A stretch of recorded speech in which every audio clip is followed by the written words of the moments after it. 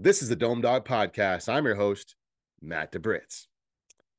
Syracuse loses in dramatic fashion or crushing fashion, or put any adjective in there you want. Any fashion. They lost 84-82 to Pittsburgh. Pittsburgh was beating Syracuse for most of the game. They were up by 20, 72-52. Syracuse made a storming comeback, mostly because of the guys that I've been talking about most of the season. First time listening, watching me, it's Copeland and Brown, our energy guys. They get deflections. They do their job. Copeland was great tonight.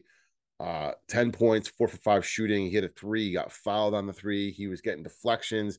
He was bringing the energy. Brown always does that. He wasn't as good around the basket tonight. He missed a couple shots that he should have made, but overall, he played a solid game. And I think those guys are important going forward.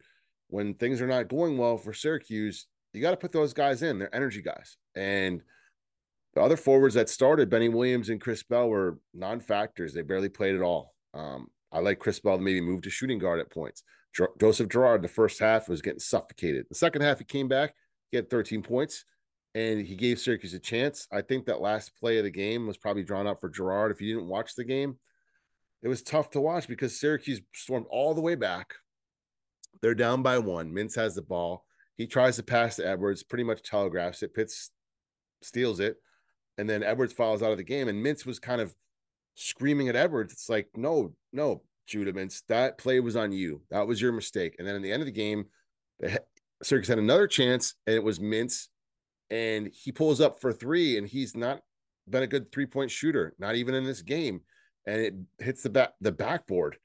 You got to take that into the lane and shoot it 2 and get this game into overtime because the momentum's all on Syracuse side. So if you're just looking at the box score and you see Judah Mintz, oh, he had a good game, 24 points. Well, yes and no. I mean, he had some good moments, but he also missed 4 foul shots. He's got to get better on the foul line. You know, that's a difference in the game. There was a swing where he stole the ball and he went to dunk it and he missed the dunk, and then Pittsburgh came down the other side and dunked it. So that's another 4-point swing.